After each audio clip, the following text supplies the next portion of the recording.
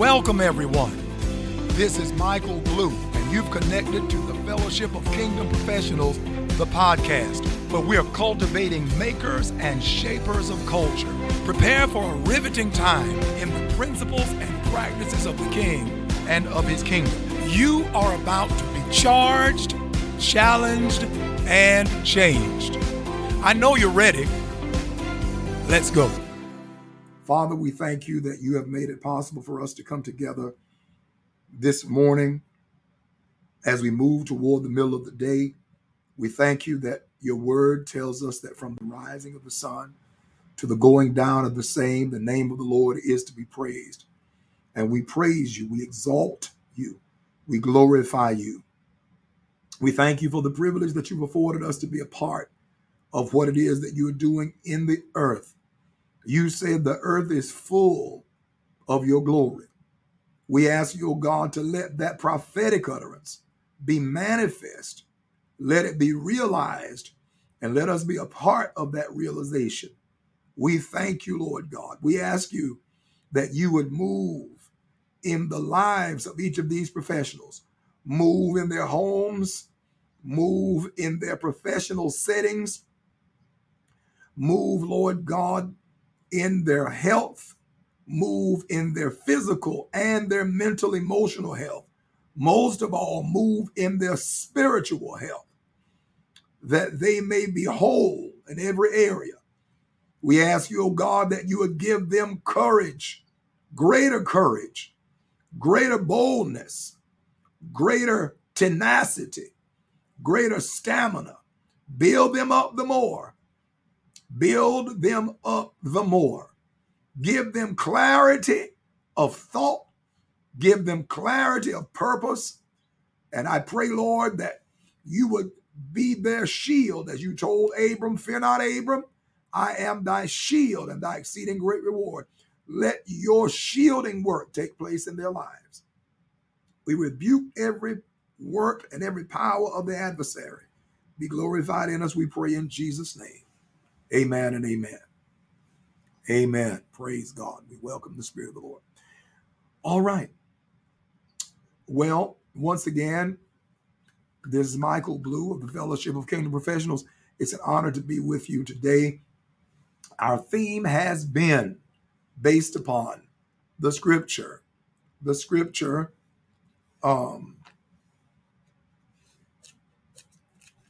Psalm number 34. Psalm number 34. The 34th Psalm.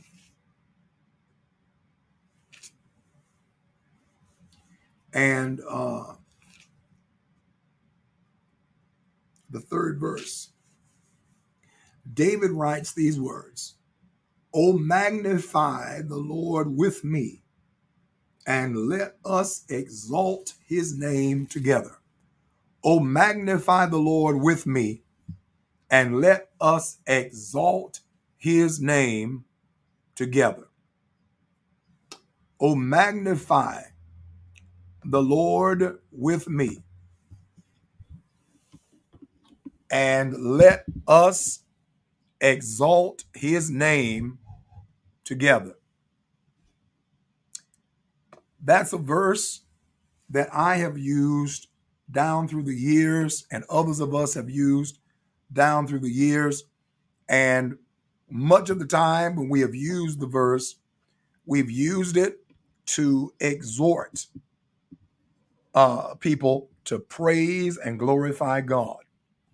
That is, to lift their hands, to lift their voices in song, to bow down, to dance, play the instruments.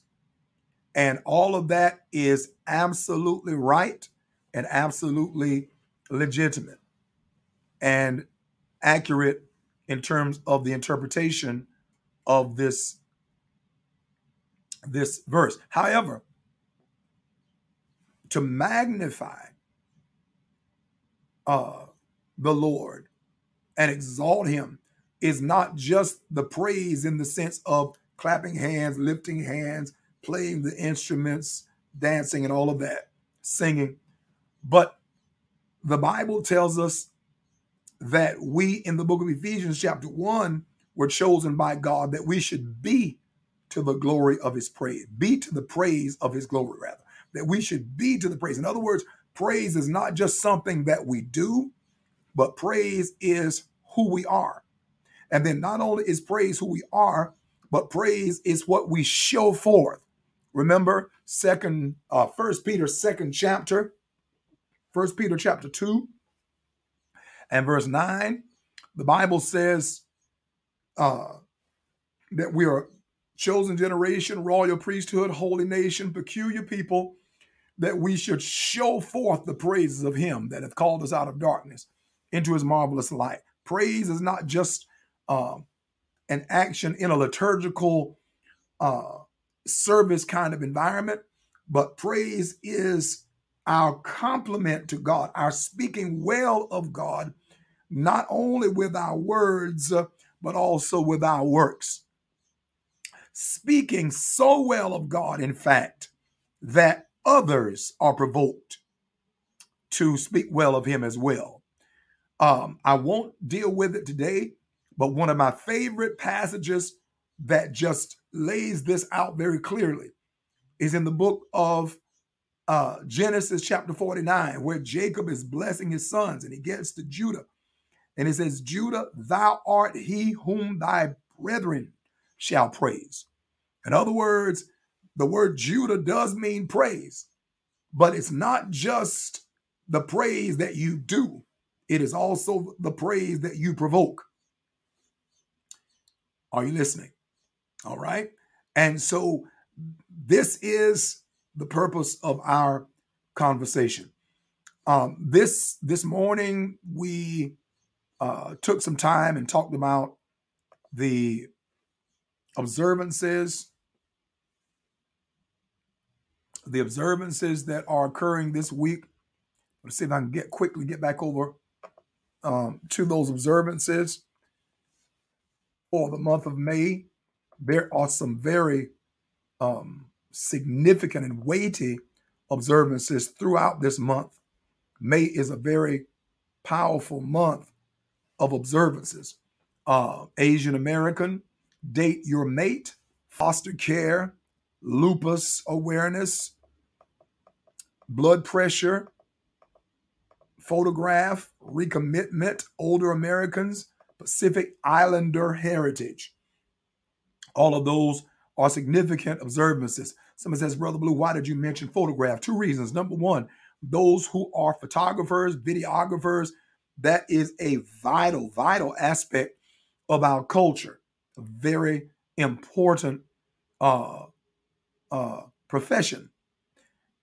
We would be much poorer with regard to our history, family history, national history, religious history. We would be far poorer if we did not have images of those people who have passed this way before us. Then there are weekly celebrations, such as Be Kind to Animals was the first week. There was Nurses Week. And then we're coming upon, this may be the week, National Police Week. And then the final week, or the fourth week of the month, is Emergency Medical Services Week. And then as we deal with days, we're not going to go through all of the days.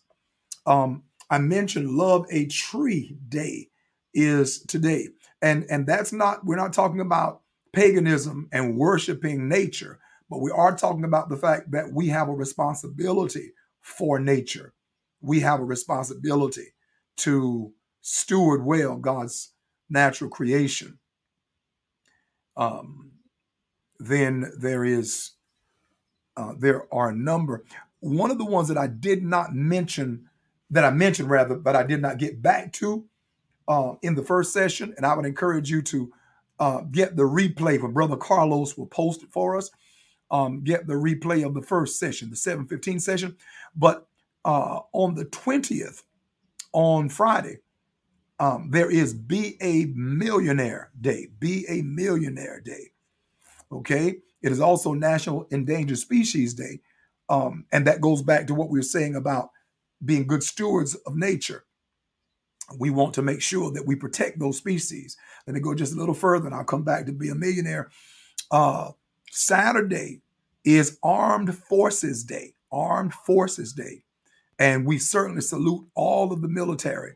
They are our defenders. They are our security in this nation naturally under God. Then National Waiters and Waitresses Day. Those who work in the hospitality industry, particularly in the culinary aspect of hospitality, not enough can be said for those people who serve us, those people who wait on us. And it is really a significant area. And one of the things that we need to understand is that there is a deficit. There's a major deficit in the restaurant industry in terms of workers. I think many of us have seen the signs, fast food restaurants as well as the higher end restaurants, that some of us have been in those restaurants and it took us a while to be served because there is a scarcity of workers in that profession. And so we, first of all, need to be grateful for those who serve in that profession. And then secondly, we need to be prayerful because, there is the assumption that things will always be as they have always been. That assumption is not always accurate. There are some things that we have taken for granted in our culture that really could pass away for us never to see them again as we've once seen them. So let's not take anything or anyone for granted.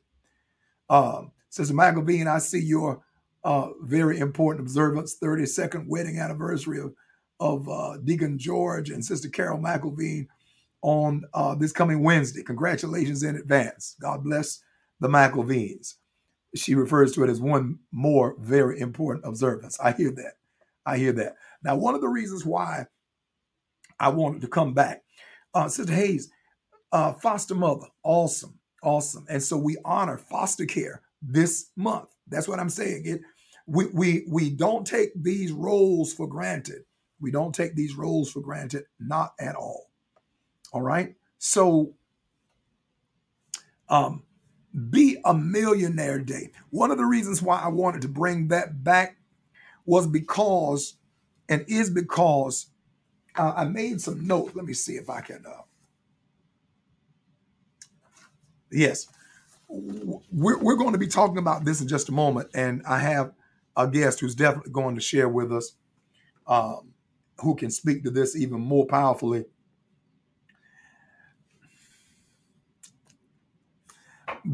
The theme of this series is God of the macrocosm. That is, he's God of the big picture. He's God of all things. All things were made by him, and without him was not anything made that was made. That's the Gospel of John, chapter 1. The book of the Revelation, chapter 4, verse 11 says, "Thou hast created all things, and for thy pleasure they exist, and were created." You know that blesses me. Did you hear what I read? Well, quoted to you just now. Revelation chapter 4. Revelation chapter 4. Let me read that to you. You need this one. Revelation chapter 4 and verse 11. It says, "Thou art worthy, O Lord, to receive glory and honor and power, for thou hast created all things, and for thy pleasure they are and were created." You know what? That means that everything that exists exists because God willed for them in their purity, you understand. Not necessarily as they have become corrupt through sin, but in their purity, everything that exists came into existence by the fiat, by the edict, by the command, by the will and the order of God. And the Bible said they exist for his pleasure. Their existence is his pleasure, but they exist for his pleasure. Isn't that wonderful? And now, Brother Monroe, you're going to bring us the Colossians chapter 1. Absolutely so. He is before all things.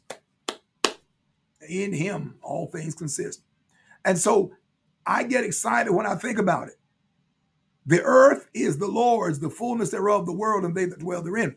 You are professionals, and every one of your professional areas is an area that belongs to God. I don't just mean he owns it. He does own it. I don't just mean he owns it. I mean that he is intimately interested. He is intimately interested and desires to be integrally involved in every sphere. Did you hear me? Whatever your area is, not only does he own it, but he is intimately interested and desires to be integrally involved in every sphere of your influence. Sister Whittington, in the automobile industry, God is interested. God is concerned. God is excited about the automotive industry. Sister Flagger, her name came up. Education. Oh my. If God is involved in any field, he is in the area of education. The Bible tells us that the Holy Ghost is the teacher. He is the teacher. Jesus was addressed in the book of John, chapter 1, chapter 3, all the way down to chapter 20 as Rabbi or Rabboni. He is the teacher. All right?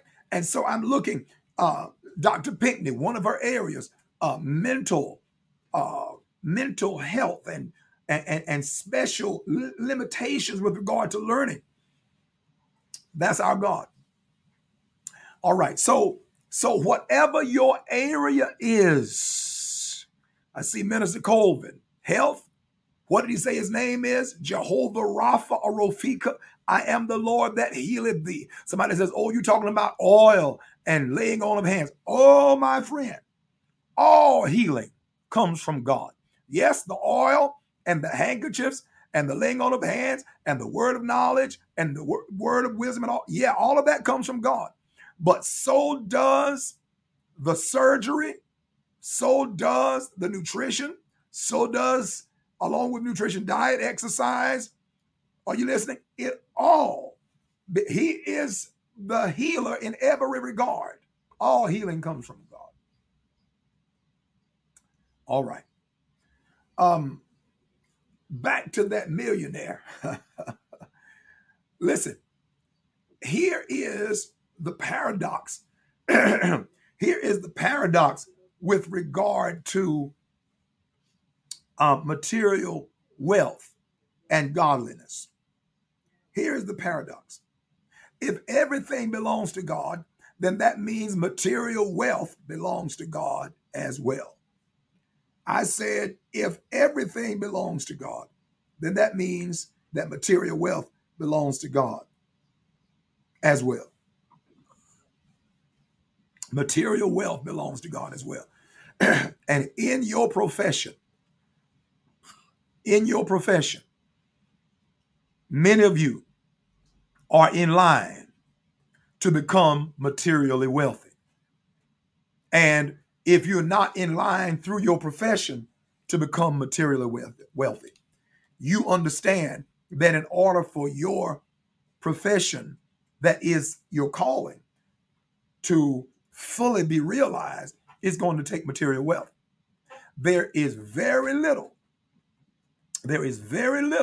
that can be accomplished on the earth that is not augmented, is not undergirded, is not reinforced, heightened, strengthened, accentuated by means of material wealth.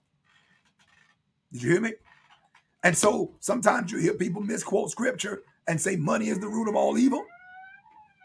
They'll say things like power corrupts or money corrupts.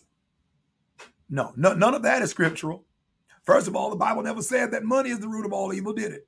It said the love of money is the root of all evil. And as relates to wealth corrupts and power corrupts, nothing like that is in the Bible. Nothing remotely like that is in the Bible. You know why? Because our God has all wealth and all power. And therefore, if wealth and power corrupted, then our God would be utterly corrupt because he is utterly powerful and he is utterly wealthy. No, my dear brothers and sisters, wealth and power do not corrupt. They reveal. Wealth and power simply reveal what's in the heart. They expose what's in the heart. But the reason why I brought this millionaire piece forward is simply this. The paradox is that God not only permits people to be wealthy, and I know I can be accused of being a prosperity preacher, a purveyor of the prosperity gospel right here, but I'm going to say it. In fact, I've got one who probably be accused more fervently than I about to come on and join us. But listen to me. Not only does God permit people being materially wealthy, he prefers, he wills that people be materially. Oh, there he goes. There they took Brother Blue. Now he's a prosperity preacher. No. Listen to me well. Hear me out. It all belongs to God, correct? Secondly, God gave his people not only a faith or a religion, so to speak, a set of ceremonies and rituals, he gave them a culture. He gave his people, I'm talking about his original covenant people, the Hebrews, the Abrahamites, later called the children of Israel, the nation of Israel. He gave them a culture. And he told them from the start, if you obey me, if you serve me well, I'm going to cause you to prosper, and that includes material wealth. Now he did. All right. So if that's how he set up his covenant, and remember, every culture has a covenant at its core. Every culture has a core. And in that core lies a covenant. And that covenant typically is an arrangement with some deity. All right? That's whether the authentic deity or whether a presumptuous deity, presumed deity. Are you following me? Every culture has a core set of values, a core set of beliefs. And I'm telling you that the culture that God established had a covenant at its core. And that covenant was that partnership between God and a human being. And God says to that human being, if you obey me, I will cause you in every area. I will cause you to prosper. And that includes material wealth. So as I stated, God not only permits people to be materially wealthy, he actually prefers that people be materially wealthy. Because again, he established it in his covenant.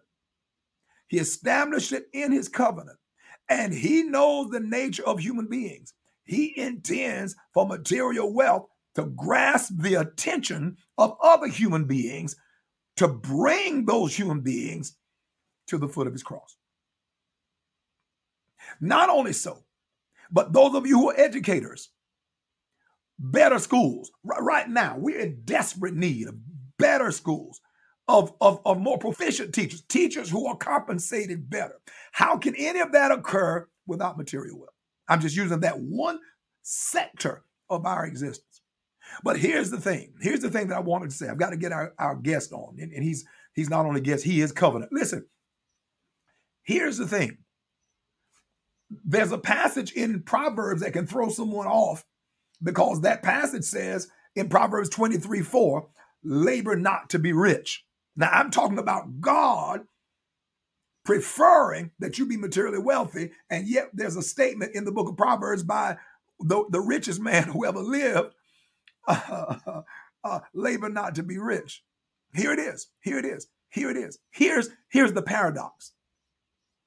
Material wealth is of God, but if material wealth is your purpose, then you will live an empty life. You will never be fulfilled if material wealth is your purpose. Material wealth is intended to be a means, never an end or the end. Material wealth is a means. It is not an end. Let me prove it. And then up comes our guest panelist. In those of you who were with us, I think that was either Tuesday night or Thursday. I think it was Tuesday. Someone asked me about, it was Tuesday because it was the elder Porche who asked me about the Jerusalem which is above as contrasted with the Jerusalem which is on the earth. And we got a chance to talk about in the gospel of, the Revelation chapter 21, the two New Jerusalems, the New Jerusalem and the Holy Jerusalem. Both of them are above. And what we talked about the fact that one of them is a city and the other is a city. Okay, the other one is a place, the other is a people. And so everything that God says about the heavenly Jerusalem geographically or in terms of real estate applies to the people of God spiritually, supernaturally. Okay, bear that in mind. Everything that God says about that city, literally, streets of gold, gates of pearl, so forth, applies to his people spiritually, supernaturally. You got it? Now, here's the point. That city has in it streets, doesn't it? And those streets are made of what? Gold, correct? All right. That gold in scripture represents divinity, the nature of God. But we also know universally that gold represents wealth, material wealth, doesn't it? What is a street? A street is simply a way, a path, a course, a means. What is a street for? It is a way, a path, a course, a means. It is a way to get where you need to go so that you might do what you need to do. That's what a street is. What is a street? It's a way to go where you need to go in order that you might do what you need to do. God says to his people, see material wealth not as the destination, not as the destiny, but as a way to go where you need to go in order to do what you need to do. And so streets of gold for the child of God who worships the street, who gets down and kisses the street. You understand? No. A street is a way to go where you need to go in order to do what you need to do. God says, that's the way I want you to see material wealth. That's the way I want you to see material riches. I want you to see it as a street. I want you to see it as a way to go where you need to go in order to do what you need to do. I see you putting it in the comments. I'm going to bring this man of God up. That's what God intended, Co-Pastor Bellamy and Sister Scarborough, a way to go where we need to go in order to do what we need to do. That's what money is in God's mind. That's what it is. The Bible calls it a defense. The Bible, you understand, answers all things. At the end of the day, it is a means. It's not the end. We have, you see him. He's an individual who would tend to be accused more vociferously than I. That's being the prosperity preacher. But ladies and gentlemen, we have with us Bishop Marcus Benjamin, who is our collaborator, chief collaborator under Christ, of course, with us in this, and my wife, but with us in this Fellowship of Kingdom Professionals mission. He is a part of this. He is a vital part, and I welcome him. Bishop, before we shift a little bit, you might want to give just a comment. Greet the saints in Jesus' name. Well, good afternoon. Listen, I was just sitting there just shaking my head like, Lord, Lord, Lord, Lord help us. Lord help us. I was quite recently accused, as of last night accused, quite recently, very, very recently. That's recent. Of being one of those prosperity preacher guys. And, wow. I always like to engage these conversations. I really do, because we know on social media, a lot of times it's not even the person that you're responding to that you're influencing. is really the people who are reading the comments Yes. that we're having the opportunity to influence. So under certain circumstances, I wouldn't even have given, the thought, the time of day, because of how off it was. But again, when I do have time, I endeavor to engage in the chat, as they say, because there are people who literally go to a post and the phrase is, "I'm just here for the comments." That's all they're there for, just to see the commentary. Yeah, absolutely. So to a great extent, there's an opportunity for influence, and especially bringing kingdom of God influence. And Bishop, one of the people that there's so many people who've influenced our perspective in this area. I mean, outside of just the Holy Spirit himself, Dr. Miles Monroe would certainly be at the top of that list as it relates to the macro conversation. But I want to bring in someone that is not readily familiar within a Black faith and kingdom of God context. And this gentleman is named Rabbi Daniel Lapin, Daniel Lapin. And I can't even, his books are extremely long. So the typical person is never going to read them.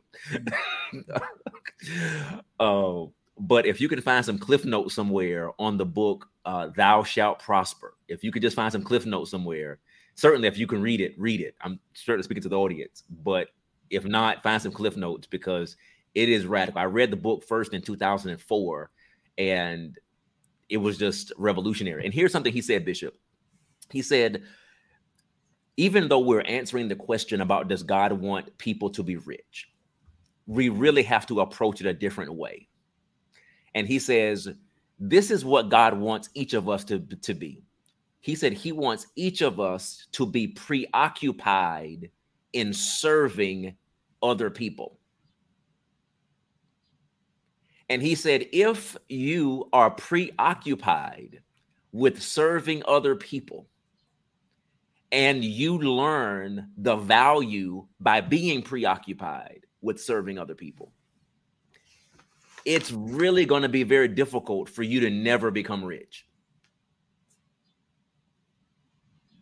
He said, but most people never become preoccupied with serving God's people. And then he goes on and he uses, back then he uses several examples. He used Steve Jobs and he used, Bill Gates. He uses, of course, he's, writing from a European Jewish perspective. So his examples are, primarily or exclusively in that context. So what I'm endeavoring to add to what you started off by saying in regarding to Millionaire's Day and so on and so forth, that being a millionaire, building $1 million business or plus, or having a job that, provides, benefits, options and so forth, or whatever this, even retirement planning and so forth. It's really about service, Bishop. It's really about service. To your point about the path and, yes. Streets, paved or made with gold. It's a path to something. That yes. money is a path to something. If Bishop, if I only have $100, my options for vacations are limited. Yes. So if I've got 1,000, my options have just expanded by $900. Yes. If I've got 10,000, my options just expanded by $9,000. If I have 100,000, my options just expanded by. So you get the point, is that money creates what? A wider path and more options. The absence of money creates a shorter path and restricted options. So one of the questions that we have to ask is, does God want people to have more options? And I don't think there's anybody, whether they're conservative, quote unquote, whether they're Baptist, Methodist, Episcopalian, whomever, whatever their theological persuasion is, no one is going to come out of their mouth and intelligently, without some form of cognitive dissonance, and say, nah, God doesn't want us to have options. Well, the last time I checked, and Bishop, you're certainly the greater theologian and scholar, he didn't plant one tree in the garden. Come on, sir. And the last I checked, when we read Revelation, there isn't one tree, in the Eden that's in heaven, as you were talking about earlier. That every time God planted something, it was always abundantly. Absolutely. He never planted one thing and said, okay, y'all figure out how to make that one thing work. No, when he placed Adam and Eve in the garden, The Bible specifically tells us that he planted trees in the garden. Absolutely. And we don't know what that number is, but quite honestly, if we're just looking at the geography of what, the Bible tells us about what Eden looked like and where it was situated, then we can reasonably say that I can go down the street right here, in Rock Hill to the garden down there, and that plot is probably half an acre. And that half an acre probably has 75 or 100 trees on it. Yes. So if that's what man can do with a small half acre, and Absolutely. he specifically said, of all the trees, Satan pointed to one. Yes. God said, listen, you have all of these except that one. The enemy says, forget about all of them and focus on this one. That's spirit of poverty. Come on, sir. That spirit of poverty. Bring you options all the way down to one thing. And so, Bishop, I just wanted to provide some additional commentary to that point, is that one, God wants us preoccupied with serving other people. And if we are preoccupied with serving other people, we find ways to add value to others, and people respond to that value by what? Either paying or sowing. Paying is a fee charged. Yes. Sowing is an honor response too. So people are going to pay or sow in response to the value that's being exchanged, because what they're doing is solving a problem. Bishop, for the past almost 2.5 years, you've been preoccupied with serving the FKP group in this context, in the terms of the Facebook group, coming on the morning edition, the early morning edition, then the mid-morning edition, so forth. Faithful in serving. So the question becomes, it's just being honest. If Bishop Michael Blue is being preoccupied with serving God's people, his word, his perspective, his principles, etc., that produces measurable outcomes in their life, business, or career, should Michael Blue not be rich? Wow. And the answer simply is yes, because he's preoccupied with serving people in a way that adds measurable, quantifiable value to their life. And in turn, people reciprocate to that measurable, quantifiable value by either sowing or paying for services rendered, which is what Paul said. He said, if a person is giving unto you spiritual things, intangible, but measurable. We know spiritual doesn't mean unreal. It means intangible, but measurable. The wind is intangible, but it's measurable. Oh, yes. There are people who wake up every morning and they watch the news every morning. What's the weather going to be like today? I mean, they know the weather more than they know politics. That's it. Amen. Listen, there are people who know the weather but wind is intangible, but it's measurable. It's 60 miles per hour. It's 50 miles per hour. It's 38 miles per hour. It's measurable. So spiritual things that you are imparting and others are imparting, it should produce measurable, quantifiable outcomes. And in return, people should what? Sow into that, because they're experiencing measurable, quantifiable outcomes. And then in business, there are people who provide what? Services, plumbing, electrical, consulting, advisory, et cetera, retail. All of these things are adding value to people, improving beauty, improving health, improving wellness, helping us get from point A to point B, air conditioning in our cars, leather seats, heated seats, whatever the scenario. All of these things are value added products and services to our lives. So it's no mistake that if someone is able to do that at a macro level, that Elon Musk is going to be the richest guy on the planet. Now, that's another conversation, but okay, I'm sorry. Listen. This is absolutely correct. Absolutely right. You're adding value. God says to Abraham, I wanted to mention that core covenant of the culture. Yes. Get thee out from thy kindred, thy country, thy father's house, into a land that I will show you. Yes, sir. Number one, I will make of you a great nation. I'm going to use you as the raw material to build people. And that is a principle that applies to all of us who are the seed of Abraham. Yes, sir. God uses us to build people. That's the very first thing he said. I will make of you. I'm going to take what I put in you, take what I taught you, take what I took you through, and use that as the raw material to build a people. I will make of you a great nation. I will bless you, make your name great, You will be a blessing, he said. He said, you will be a blessing. All of this is at the core of the culture that Rabbi Lapin is referring to. And of course, that covenant is a covenant between God and man, and really between God and God, because the God-man is Abraham's representative. Therefore, it is an indissoluble, it is an incontrovertible, it is an unconditional covenant. Yes, sir. That's what it's referred to theologically. Sir. Unconditional covenant. All right. So again, there is no way that you can follow. Let me say one more thing about that, and then we've got to go to our matter at hand. But let me lift up one other thing about that. Do you notice, and I say you, I don't mean Bishop Benjamin only, I mean all of us. Do you notice, as I have, that when we study the Bible, Old and New Testament, that when it comes to lifestyle kinds of behaviors, what people eat, domestic order, who's married to whom, children, you don't get a lot of that in the New Testament.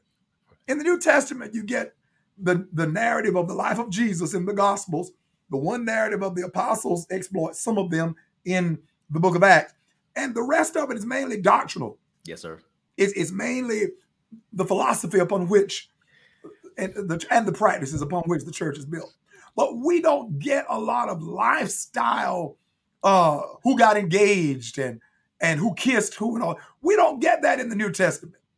All of that is in the Old. Now, let me ask you this. Did God make a mistake? Did God forget that he was raising up a new people in the new covenant? Did he forget that we needed to know how to live and how to interact with family and how to have a wife and a house and all that kind of thing? Did he forget and leave that out?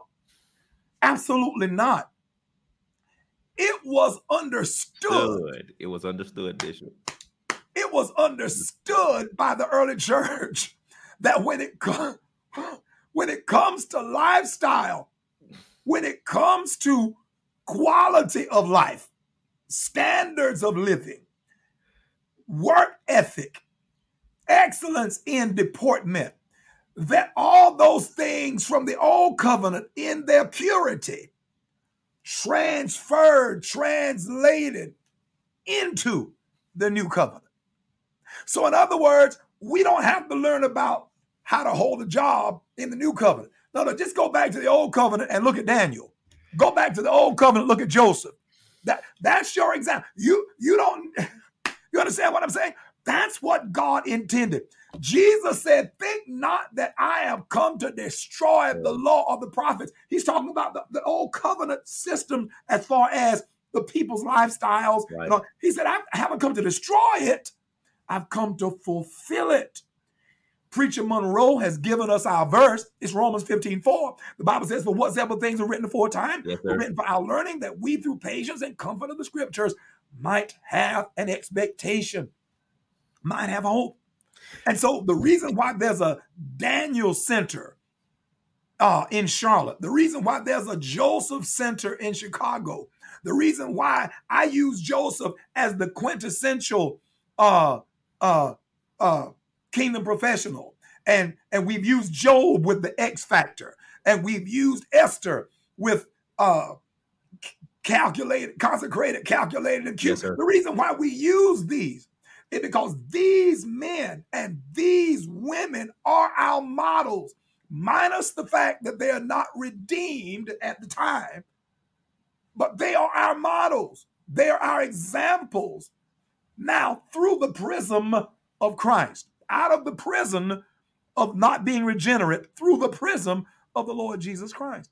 And so what I'm saying about that is things like industriousness, productivity, and wealth were considered normative under the Abrahamic culture, under the Abrahamic covenant. Under the Abrahamic covenant, things like productivity and wealth and prosperity and abundance and intergenerational, transgenerational impact. Listen, affecting nations, counseling kings,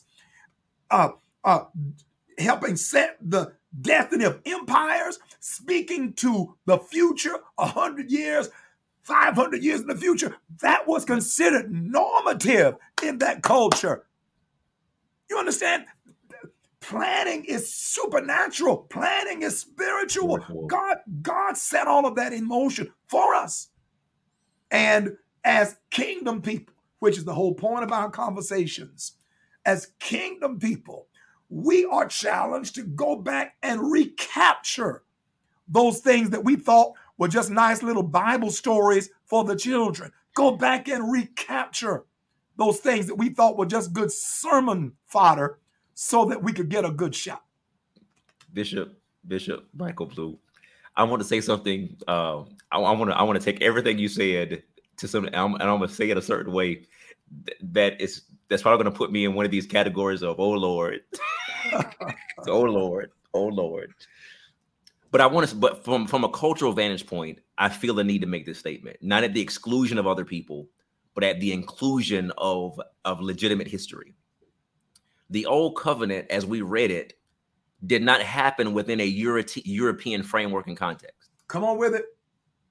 I feel I need to say this because our European brothers and sisters, our Asian brothers and sisters have taken these principles, and quite honestly, they should, because they belong to the world. Yes. They belong to the world. And they have, unfortunately, branded them as European and as Asian. So when we start talking about productivity, industriousness, business modeling, strategy, planning, etc., these words typically are somewhat new or newer to the quote unquote Western African American, as opposed to when we look at the reality that the idea of planning, systemization, high-level architecture, all of that had its origin on what was called the Dark Continent. Amen. Amen. I want to make sure that's clear. Because this is our history. And again, the principles of God belong to every people group. Yes, they do. But if we're talking historically, these principles were nurtured on what was called the Dark Continent. Productivity, innovation, math, science, philosophy. If I had time, I would talk about, and Bishop, we know Bishop loves Greek mythology and so on and so forth, etc. Bishop can tell you much better than I can how the Greeks were known for stealing other people's stories and rewriting them in their language as if they started it.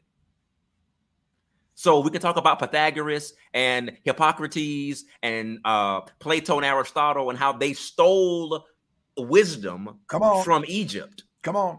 Brought it to Greece, rewrote it. Westernized it. Come on. Westernized it and made it theirs. So we're talking we're talking about concepts that belong to the world. Yes. But historically were incubated among Black and brown people. Yes. Yes. And so here's the scripture that Paul gave to your point, Bishop, about implicit understanding. Come on. Acts 15. When Paul is ministering to what was considered the Gentile nations, right? He's out in Asia Minor, he's in Corinth, he's in Ephesus, he's in all these various places. And they're like, hey, man, we got to bring this guy back to Jerusalem to find out what is he preaching and teaching? What is he telling these people? How are they living? Are they keeping Mosaic law? I mean, et cetera, et cetera. And so they bring Paul to Jerusalem, to the Jerusalem Council, right? To find out what's he preaching, what is he teaching, and what's going on, and how do we handle these quote unquote non-Jewish Christians? Because the implicit understanding that they had was, if y'all are coming to Jesus, the implicit understanding is you are by nature culturally supposed to be Jewish. Come on. That's what they thought. That's what they thought, meaning this is implicit in their understanding that salvation did not make you a non-Jew. Salvation in some ways is going to make you a Jew. That's right.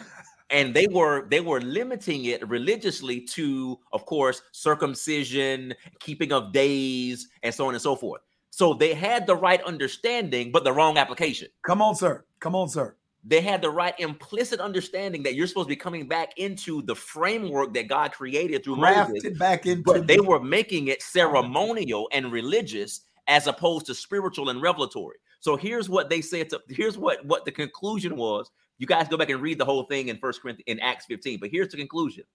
It says, verse 27, we have sent therefore Judas and Silas, who shall also tell you the same things by mouth. For it seemed good to us and to the Holy Ghost to put no greater burden on you than these things.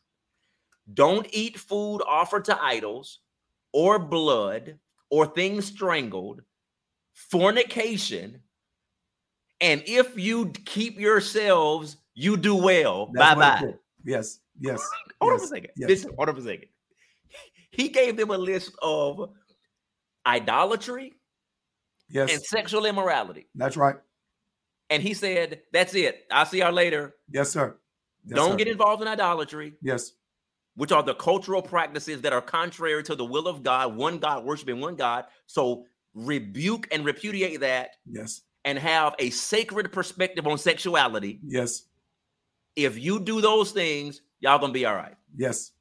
To your point, Bishop, that there was an implicit understanding of productivity, wealth creation, serving other people, building your life, taking care of your family, there was an implicit understanding. So Paul didn't have to go into all of these details and say, okay, guys, that's why when we read the epistles, even when Paul was dealing with stuff about marriage and this, that, and the third, Paul was like, why am I even writing to you guys about this?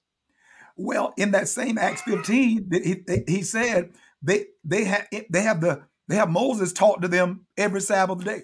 So he's saying all those principles, they are included, not excluded. We just don't have to deal with that. They already know. They already know that if they obey God in the workspace, if they obey God in the marriage, they're going to prosper. Sir, to our cultural context, there's in some instances a theological undoing, and in other instances there's a theological uncovering. Yes.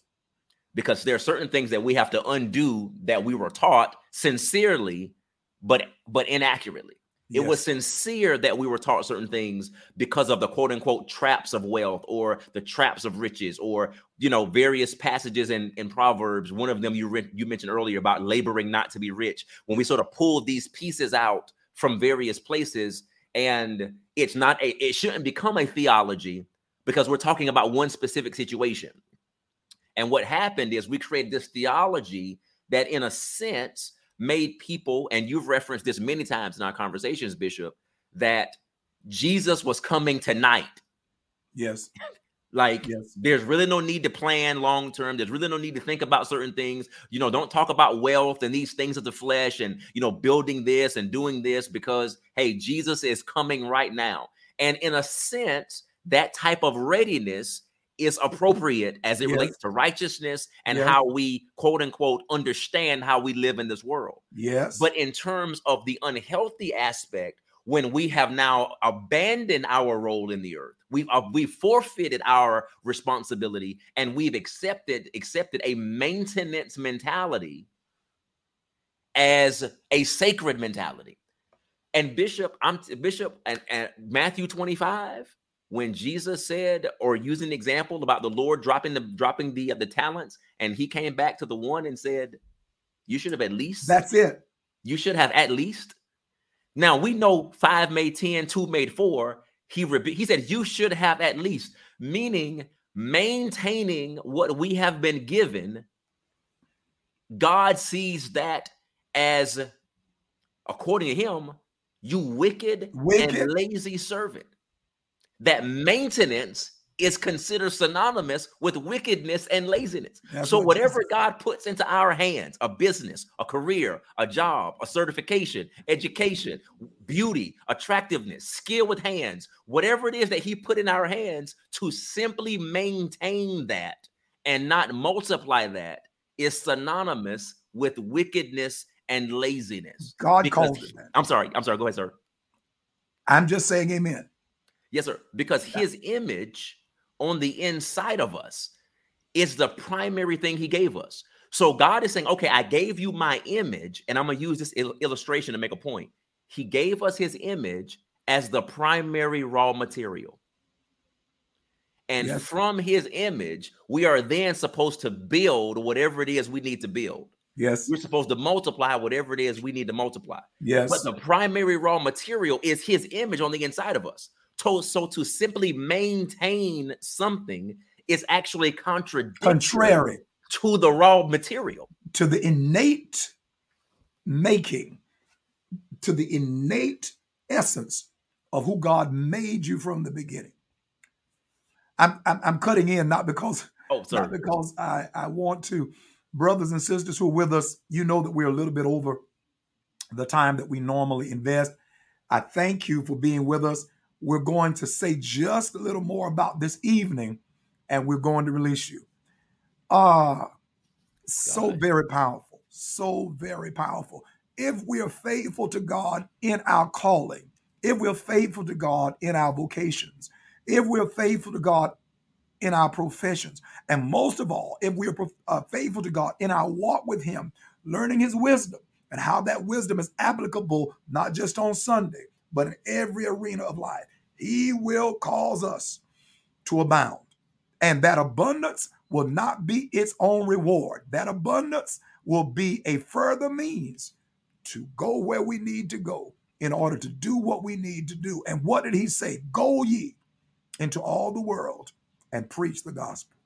I'm going to ask Bishop Benjamin to give us another word, a closing word, and then I will come back before you and we will close. All right. Thank you, Bishop. Yes, sir. Bishop, thanks for, again, the opportunity tonight and for all the other participants who are a part of this FKP session, evening edition. We're so grateful to that. We're grateful to God for this opportunity. I want to just simply say a few things. Number one, or as a matter of fact, let me give you a few words to drop in the chat or to write down if you're taking notes. The first word is perspective. We hear this from our bishop all the time, perspective, right? And I'm not going to go into the full definitions and so forth. But again, Bishop Blue's been talking about perspective. It's not just what we see. That's perception, but perspective is how we see. So perspective is how we see. Perception is what we see.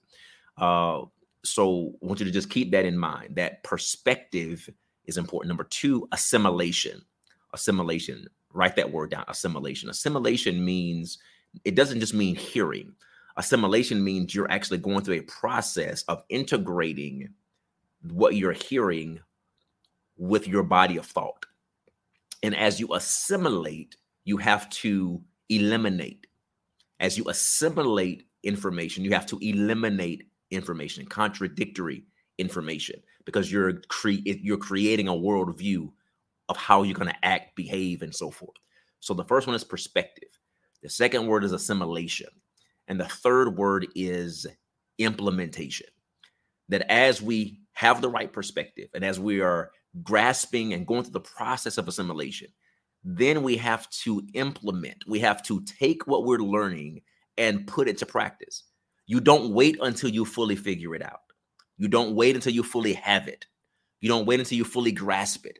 No, the way you assimilate, the way you grow in this is to implement it, meaning this afternoon in your meeting, this evening on your Zoom, tomorrow when you go back to the office, or whatever it is you do for a living. You are implementing it imperfectly, and then little by little, your wisdom and your execution grows in excellence and strength. So I want you to have those three words: perspective, assimilation, and implementation, because we're not just ever learning. We're not just ever being motivated. We're not just ever being inspired, but we're taking these principles that Bishop is sharing. We're taking these insights that the people that he's bringing in are sharing, and we're asking ourselves, okay, how does that change my perspective? How do I assimilate that into my current body of thought? What do I need to eliminate that is contradictory to this new insight? And then now let's implement this in my business, in my profession, in my practice, whatever I do. How do I implement it? What are the three things I need to do in order to implement this right now? And implementation is going to be imperfect. So don't wait until the perfect opportunity. Don't wait until you have it all together. Don't wait until you try to figure it all out. No, because the greatest among us who learn realize there's so much more that we have to learn. So you're never going to have it. You have to just keep putting it into practice. And as you do so, your wisdom and your knowledge will grow. Professionals. God bless you. Thank you, Bishop. Bishop, thank you so much. This morning in the first session, as we close, we talked about the fact that FKP is built on 5 major objectives. And I want to just mention those 5 to you again. They are perspective, principles, practices, partnership, and posterity. And I'll go over them. I know them, but I want to give them to you in that order: perspective, principles, practices, partnership, and posterity. Just the first one, Bishop mentioned it earlier, perspective. We're closing with this. We look at what's happening in Eastern Europe with Vladimir Putin and his overrunning of Ukraine. Jesus. And it shocks us. It rivets us. We ask ourselves, what is it with this man? What would make him take his forces and line them up on the border of a sovereign nation and just overrun it and cause all of this chaos and mayhem? All right? When you read about Vladimir Putin, when you read those who've studied him, those who've known him, you find that everything we see happening in Ukraine that's being inflicted by Russia is coming not from his military first, not from the tanks and the missiles first. It's coming from his perspective. Yes, sir.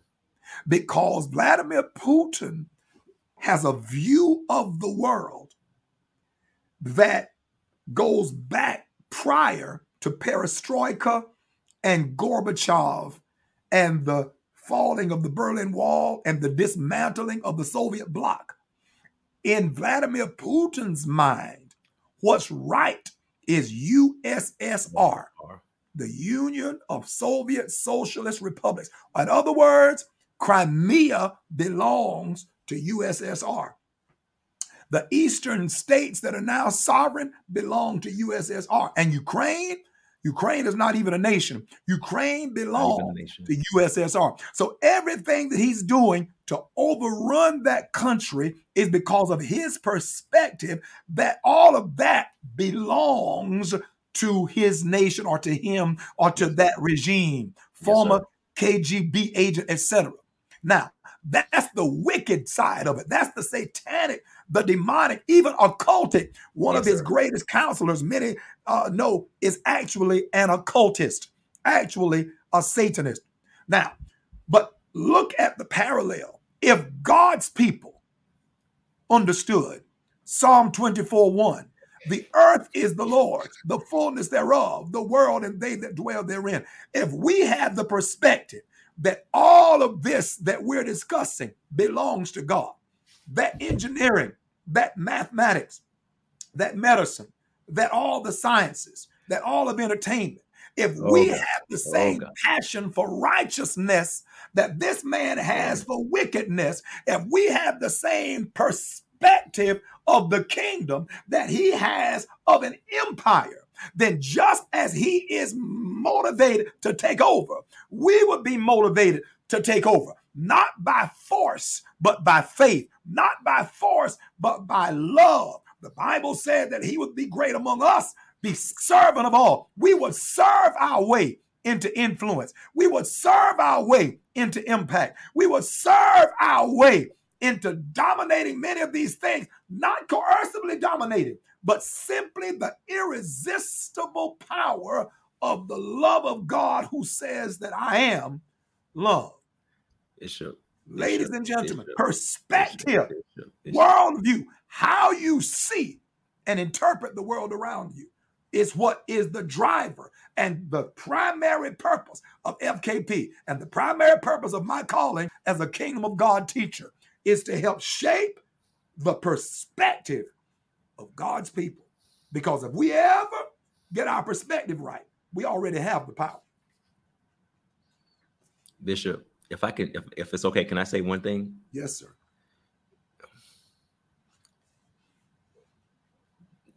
What a profound parable and example with Vladimir Putin, because that's just so clear. That it is this man's worldview, his perspective that's driving his actions. And he's using, and even in some cases, some people considering that he's bankrupting the country to follow hard after this particular ideology that at present Ukraine doesn't have a right to exist sovereignly. The people, Ukrainian people, don't even really exist because they're not Ukrainian. And as you said that, my mind went to, and this is right before you said, I was like, Lord, you mentioned about we're supposed to dominate by faith. We're supposed to take over by faith. Ladies and gentlemen, tonight's FKP Evening Edition is about taking over. We don't come in with guns and bombs and shields and expletives and nasty attitudes. And so listen to me. In prayer, we stand before God as our sovereign. In life, in business, we're supposed to be standing as God, not God, but as God's representative. Yes. Because of our competence and our character. Yes, that's it.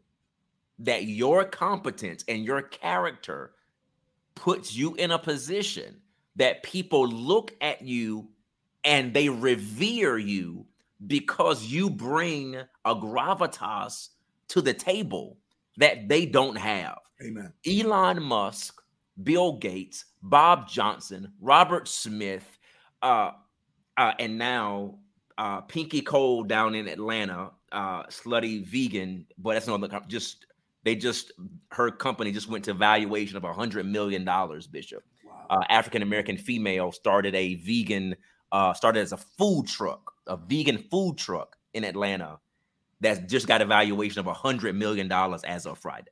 Wow. I don't know her character. I'm just simply speaking about her competence. Yes. And the influence that comes because of her competence. Yes. That's just simply what I wanted to bring to the table, Bishop. That tonight this is how we dominate. We don't dominate through force. We dominate through competence and character. Yes. Yes. Ladies and gentlemen, there is a smear on many people who believe in apostolic truth and so forth, where they're being called NAR and you know, they believe that they're trying to take over the world, and right, force people to accept Jesus. That's not what I'm talking. I don't know about that. I know some things, but I know that is not the gospel of Jesus Christ. No, it's not. But what Satan knows and what thinkers know is that there is an ideology that towers over every other ideology. It is the message of the gospel of the kingdom of God. If men and women embrace that, Jesus, it will influence every aspect of everything they touch. Jesus Christ never lifted a sword, never lifted a spear, never was violent, and he calls us to be like him. So it never was coercive, always left the doors open. Choose or reject. Jesus. It's totally up to you. That's what we're talking about. But yes, we have the kind of confidence that God has in God, that if people really see him as he is, no other ideology can really compare. Yes, sir. That's what we're talking about. Yes, sir. The writer of the Song of Solomon said, his banner over us is love. And that's it. You're going to serve your way to greatness. You're going to serve your way to influence, sacrificially serve yourself to being irreplaceable. That's the will of God for us. And that excellence, that competence, all being fueled by character, Jesus. That's where you'll be this evening. Notice that there are 7 sessions. 7 sessions. After 7 comes the number what? 8. 8. And that 8 represents, many tell us, resurrection or new beginning. After these 7 sessions tonight, we pray that somebody is going to enter into a number 8 dimension. Yes, sir. You're going to move into a new beginning. Thank you so much for sharing your time and your prayers and passion and excitement with us.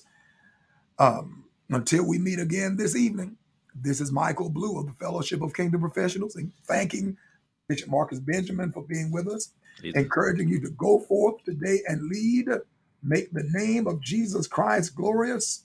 Make the career of Satan brief and miserable. Together we will do what? We will bring pleasure to Christ's heart. Yes, sir. We will bring fame to his name. I saw somebody put the takeover down in the comments. My very first message about the kingdom of God was entitled The Takeover. I remember you talked about that. Yes, sir. Yes, sir. Somebody remembers. Until we meet again, may the peace of God go with you. Thank you for listening to the Fellowship of Kingdom Professionals, FKP, the podcast. If you'd like more engagement, click the link in the show notes to join like-minded professionals in the FKP Facebook group. Follow us at Bishop M.A. Blue on all platforms.